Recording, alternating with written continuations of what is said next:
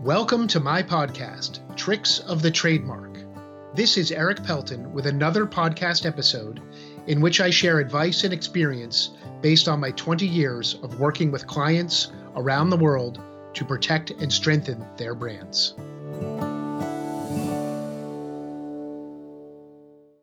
I recently saw an ad for a new children's play activity center that opened actually just down the street from our office.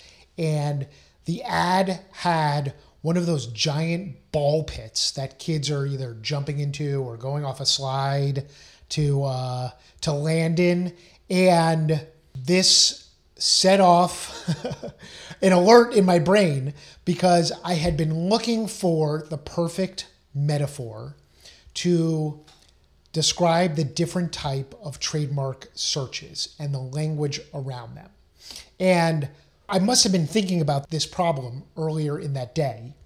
And it just rang to me as, this is the metaphor. The ball pit is the metaphor that you're searching this universe of potential trademark conflicts. And if you were looking for something in that ball pit, say there was a hidden treasure in the ball pit, you could skim the top and you would be doing a type of a search, but you would be missing a lot of information. Or you could search really thoroughly, but like just from standing on one side of the ball pit, but you're going to miss part of the other depth of the ball pit on the other side. Or to really search for it, sort of like the needle in the haystack, you've got to go through the whole thing, across every layer and as deep and wide as it goes. And that is what, in my mind, a comprehensive trademark search is.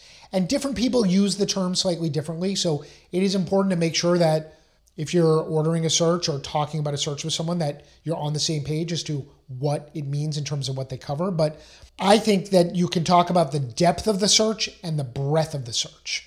The depth of the search is whether it's just covering the USPTO or whether it's covering all the layers, which would be the USPTO plus common law, state databases, domain names, the internet. All of those layers together is the full depth of the ball pit, and that's the comprehensive search. If you're only searching the USPTO, which has a lot of value in a lot of circumstances, you're only searching one layer of the ball pit. Now, the breadth of the search is how wide of a net you're casting within those layers. If you're doing just a knockout or basic search, you're really just looking in one particular area. You're saying, is there something that's almost exactly to what I'm looking for? I think it's right here. Or are you doing the more comprehensive search that's covering all different types of variations of the spelling, the sound, the spacing of the name that you're considering or that you're searching? And therefore, to be fully comprehensive, to search that whole ball pit, layer by layer, corner to corner, a comprehensive search, you've got to be searching all the layers and you've got to be searching those variations.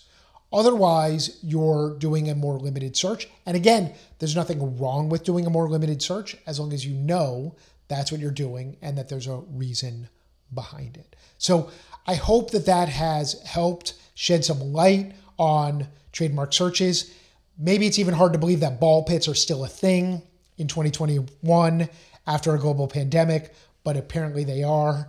I remember when my kids were little enough to go in them, and I certainly didn't want to go anywhere near them even then. So check out the visual. Let me know what you think. If you have any questions about searching your trademarks, reach out to me at ericpelton.com/contact.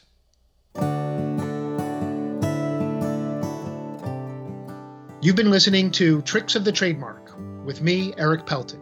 I've been making trademarks bloom since 1999. For more information about my trademark services, visit my website at ericpelton.com. Thanks for listening.